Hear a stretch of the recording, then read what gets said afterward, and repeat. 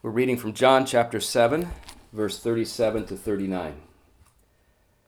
On the last day of the feast, the great day, Jesus stood up and cried out, "If anyone thirsts, let him come to me and drink.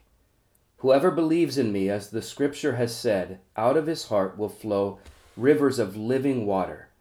Now this he said about the Spirit, whom those who believed in him were to receive.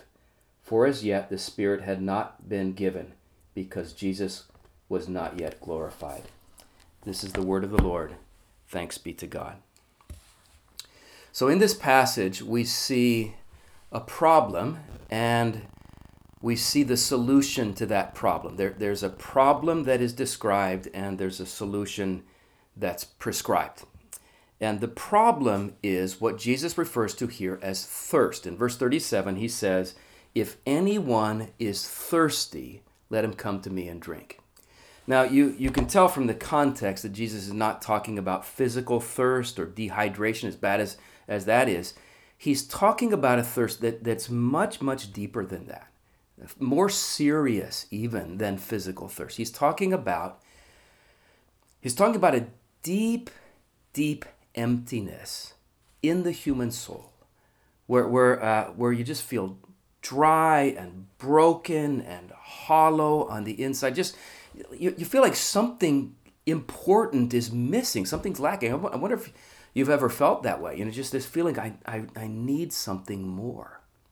Now, sometimes people will experience this thirst for the first time in their life after some great accomplishment. They reach their goals, their dreams come true.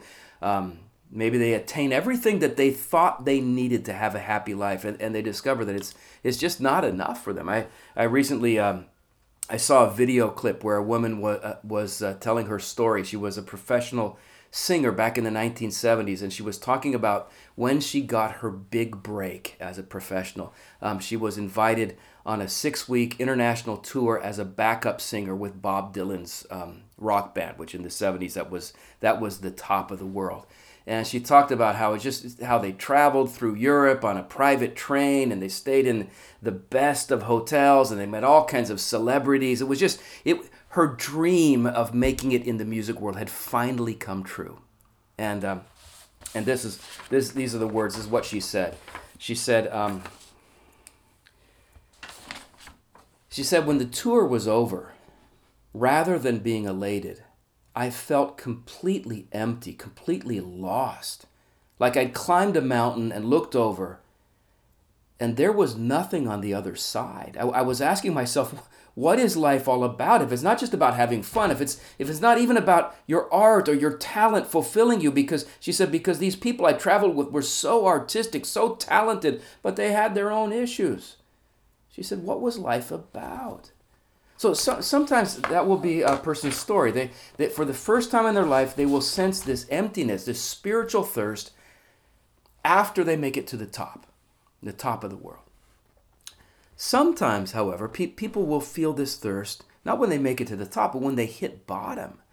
In John chapter 4, we read about an encounter that Jesus had with a woman. She's described as a Samaritan woman. As you read that passage, you realize that she was an individual who had basically just trashed her life through a series of bad decisions. She apparently had a very sexually promiscuous past. She had bounced in and out of one failed relationship after another. And when Jesus met this woman, you know how he diagnosed her problem?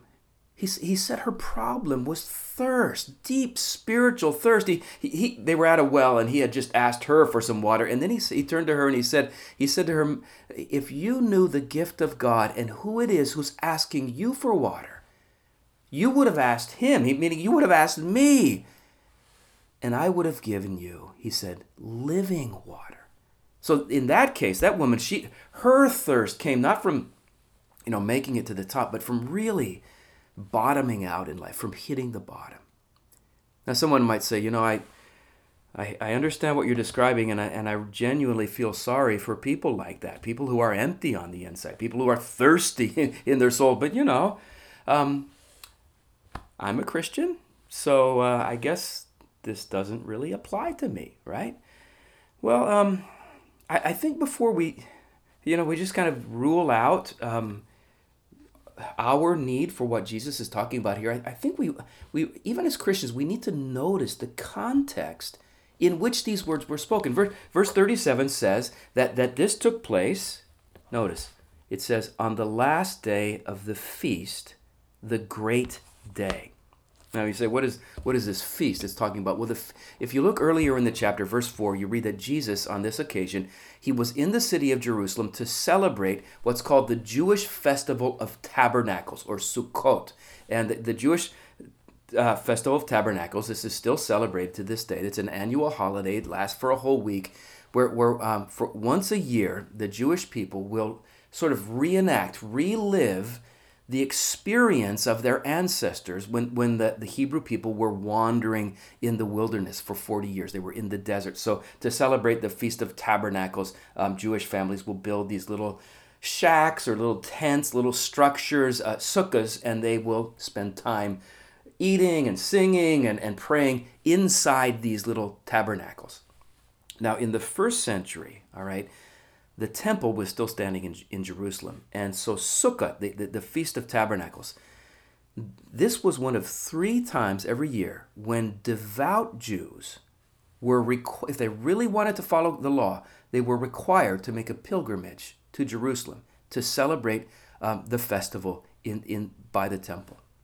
And I don't know if all the Jews in Israel would have gone to Jerusalem, but the really serious ones, the ones who really loved God, the devout followers of the law, they would have been there. So that's the context where these words were spoken. When Jesus said, when Jesus stood up and said, "If anyone thirsts, let him come to me and drink." We need to understand, he was not here talking to, broken Samaritan sinners. He wasn't talking to people who had hit bottom. When Jesus said, "If anyone thirsts, let him come to me," he was addressing a devout worshipers of God. He was talking to God's covenant people. So would you agree? I think we can infer from this that religious involvement, religious commitments in and of themselves, religious activity is not sufficient to satisfy the deepest needs of our soul. I mean, Jesus understood that even devout worshipers might still possibly be empty, thirsty inside. This week I was reading something written by a Christian blogger. This is what he wrote. He said, "I read my Bible every day. I pray at least twice a day. I actively serve at church. I have a Christian mentor who lovingly counsels me whenever I need counsel. Everything seems to be in place. But why am I empty? Why am I stuck, joyless?" I wonder if you can relate to what that guy was saying. See, the problem that Jesus is addressing in this passage, this deep, deep longing of the soul, this is for people who've made it to the top of the world. This is for people who've hit the bottom in life. This is for religious people who go to church or even who watch church online, during pandemics. This is for all of us. This deep, the sense I need something more. I need something more. So the problem here is thirst, spiritual thirst. Now, the solution that Jesus gives is actually pretty simple. To deal with our spiritual thirst, you don't need to sign up for a special course. You don't need to read a certain book. You don't need to master a new discipline in your life or seek, some kind of great spiritual insight. Here's what Jesus said. He says, if anyone thirsts, let him come to me. Come to me and drink. Whoever believes in me, as the scripture has said, out of his heart will flow rivers of living water. John says, no, he said this about the Spirit, whom those who believed in him were to receive. So what is the solution to this deep, deep emptiness, this longing of the human heart? Jesus said, if anyone thirsts, come to me. That's the solution. Jesus said, if you thirst, come to me. Now let me make just 4 observations about these words that Christ makes here, this great promise that he's making. The first thing I want you to notice is this promise here applies to anyone. Jesus said, anyone thirsts, let him come to me. Now, in the original Greek, the word that they translate, anyone, you know what it means? It means anyone.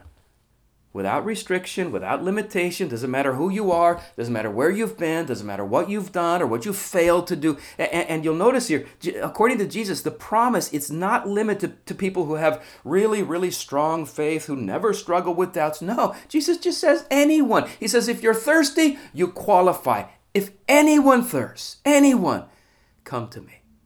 That's the first observation. Now, second observation.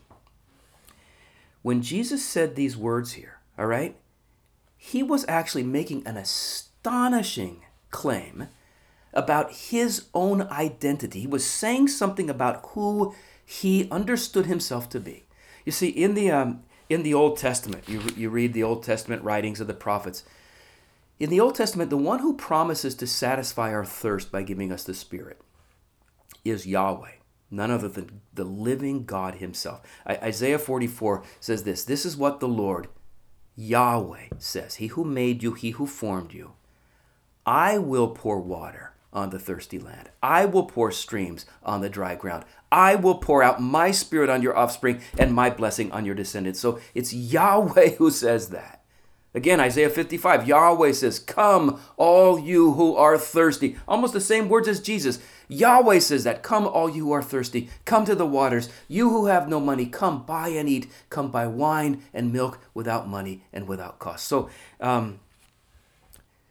what the Old Testament scriptures said was, if anyone's thirsty, come to Yahweh.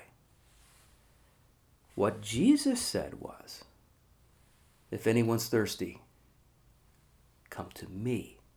Come to me, he said. So, do you see, what is he saying about himself? He's making an astonishing claim about his identity. And so it's no wonder, if you read on in John chapter 7, no wonder that later, almost immediately after this, the crowds in Jerusalem are completely divided in their opinion about Jesus. They either loved him or they hated him. And we read that some, when they heard him say this, they wanted him to be arrested. He was saying something about who he is. Okay, third observation. When Jesus said, when he said, if anyone thirsts, let him come to me. That verb come in the original language is in the present tense. In first century Greek, present tense has this idea of ongoing, continuous action. Let him come to me. So Jesus here is not describing, when he says come to me, he's not describing some kind of single, one-off, momentary event. Come to Jesus. Okay, I came to Jesus. I asked him in my heart. Now I can, check that off my bucket list. No, that's not what he's talking about. When he says come to me, he is describing a relationship, an ongoing relationship in which again and again and again we keep coming back. We keep looking to him. We keep trusting him to satisfy our spiritual thirst. This verb tense that's used here, it's the same verb tense used in Ephesians 5 verse 18, where the Apostle Paul says to Christians, he says, be filled with the Spirit, which there, that literally what he's saying is, keep on continually being filled with the Spirit. And what Jesus is saying here, it's the same kind of verbal communication. He's saying, if anyone is thirsty, let them keep on continually coming to me. Just keep coming to me and coming back to me, right? That's what he's saying. So that helps me to understand something that I've experienced in my life, and I've seen other Christians experience this. Helps me to understand why a follower of Christ can be, at one time in their life just passionately filled with the joy of the Lord, and then 6 months later find themselves feeling empty, dry, cold in their faith. Why? Because you have to keep coming. You see, one basic kind of inviolable principle of God's kingdom, which we just need to accept, this is not going to change, is what it says in Galatians 6 verse 7. It says, whatever a person sows, that will they also reap. What you sow is what you reap. So, listen, if we on a regular basis, if we devote more energy to Facebook and Netflix and video games and YouTube and what have you, cable news channels, if we devote more energy to those things than we do to seeking the heart of Jesus, we just kind of need to accept the fact that we're probably going to feel empty inside, right? Listen, if I'm thirsty, my thirst will not be satisfied by the fact that there's a Gatorade in the refrigerator, right? I have to go and drink it. And so if Jesus says, if you're thirsty, here's what I want. I'm inviting you into this relationship where you just keep on coming to me. You just keep coming to me. You keep coming to me, and I satisfy you. By the way, this is so beautiful. When Jesus says, if anyone's thirsty, let him keep on coming to me. By saying that, he is telling us that he will never, ever get tired of our coming to him. I mean, we have an open, isn't this wonderful? An open invitation from Jesus just to come to him whenever we need it. In fact, the chapter right before this, John 6:37, Jesus said, whoever comes to me, I will never drive away. So if you're thirsty today, Jesus' arms are open wide. He just said, come. But Lord, I already did that once. Keep coming. Keep coming to me. All right, fourth observation. And this is probably the main point of this passage and the reason we're reading it today. The way that Jesus fulfills this promise, he promises to satisfy our thirst. The way Jesus fulfills this promise to satisfy our deep thirst is by giving us the Spirit. It says here, whoever believes in me, as the scripture has said, out of his heart will flow rivers of living water. And then John adds, now this he said about the Spirit, the Holy Spirit, whom those who believed in Jesus were to receive. For as yet the Spirit had not been given because Jesus had not yet been glorified. So after Jesus was glorified, after his death, his resurrection, his ascension to the Father's presence, on the day of Pentecost, the Holy Spirit was poured out in this amazing way with remarkable power on the church. But the thing that John is pointing out here is that the way Jesus fulfills this promise to satisfy our deepest longings is by giving us the Holy Spirit. Now, what does the Holy Spirit do for us? Well, the Bible is just filled with descriptions of his amazing work in our lives. Let me point out a few things that you'll find in the New Testament about the work of the Holy Spirit. One thing that he does at the very, very beginning of our life of faith, when there's kind of that very first spark inside us, where we just for the first time ever, we begin to come alive to Christ. Or could you say, Christ begins to come alive to us. The one who does that for us, it's the Holy Spirit. Jesus called that in John chapter 3, he called it, we're being born of the Spirit. It's like he gives birth to something new in your heart, so you can respond to the gospel with faith. So that's one thing he does. Another thing the Holy Spirit does is he is the one who gives us insight and understanding into the truths of God. If the gospel message is meaningful to you, it makes such deep sense to you that God loves you and he sent his son to die for you and that he offers you. If the gospel makes sense to you, you know why it makes sense to you? It's because the Holy Spirit has given you insight into it. First Corinthians chapter 2 says, what no eye has seen, what no ear has heard, what no human mind has conceived, the things God has prepared for those who love him. It says, these are the things God has revealed to us by his Spirit. Another thing the Holy Spirit does is he helps us. He comforts us. He encourages us when we face difficult times in life. And do we face difficult times. Jesus in John 16, verse 13, he called the Holy Spirit the Comforter or the Helper. And the word that's used there in Greek, it literally means the one who comes alongside to encourage. I love that picture of the Holy Spirit. He is the one who constantly comes alongside me as I face hard things in life. He just comes alongside, not to criticize, not to condemn, but to encourage, to comfort. Another thing the Holy Spirit does, and I wonder if you've experienced this. He empowers our prayer, our prayers, our prayer life, so that when we go to God in prayer, we don't have to do this in our own strength.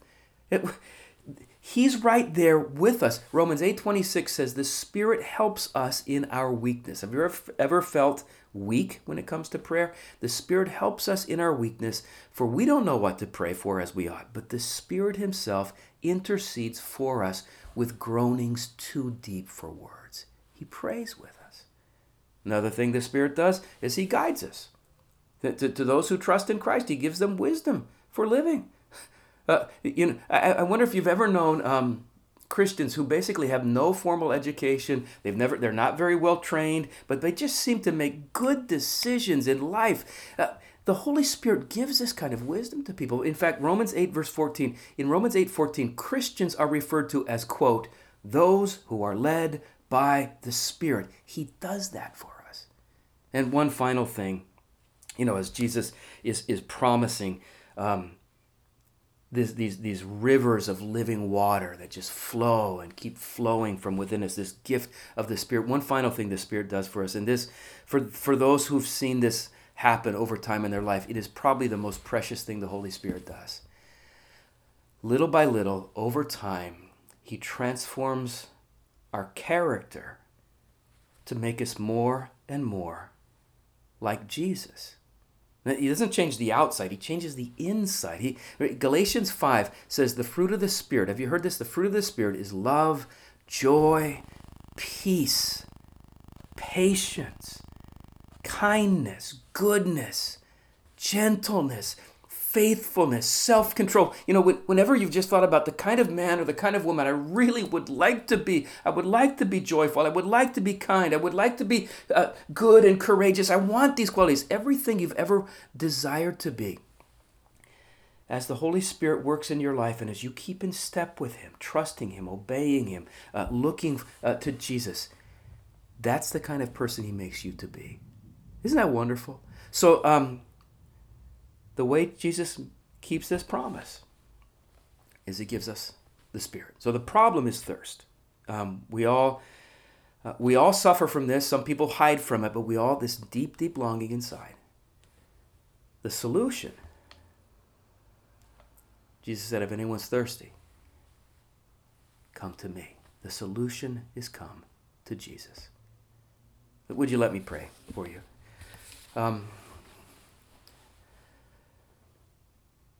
Father, we thank you and we praise you that in Jesus we find your answer to the deepest need of our heart in our life. We thank you that his offer of the Spirit's presence, the flowing of these rivers of life, we thank you that his promise is for anyone. So I pray, Father, right now for all of us. There may be some who this is the first time in their life. They've just say, yeah, okay, I'm coming to Jesus. I want this. Others of us who we need to, we know Jesus. We need to just come back and say, I'm thirsty again. I'm thirsty. I pray that your Holy Spirit would give us grace to respond, to come to Christ, to receive, just to receive freely what he offers us. And I pray for that deep, deep renewal of the Spirit's work in our hearts, in our minds, in our lives. Comforter, come. Holy Spirit, come. Amen.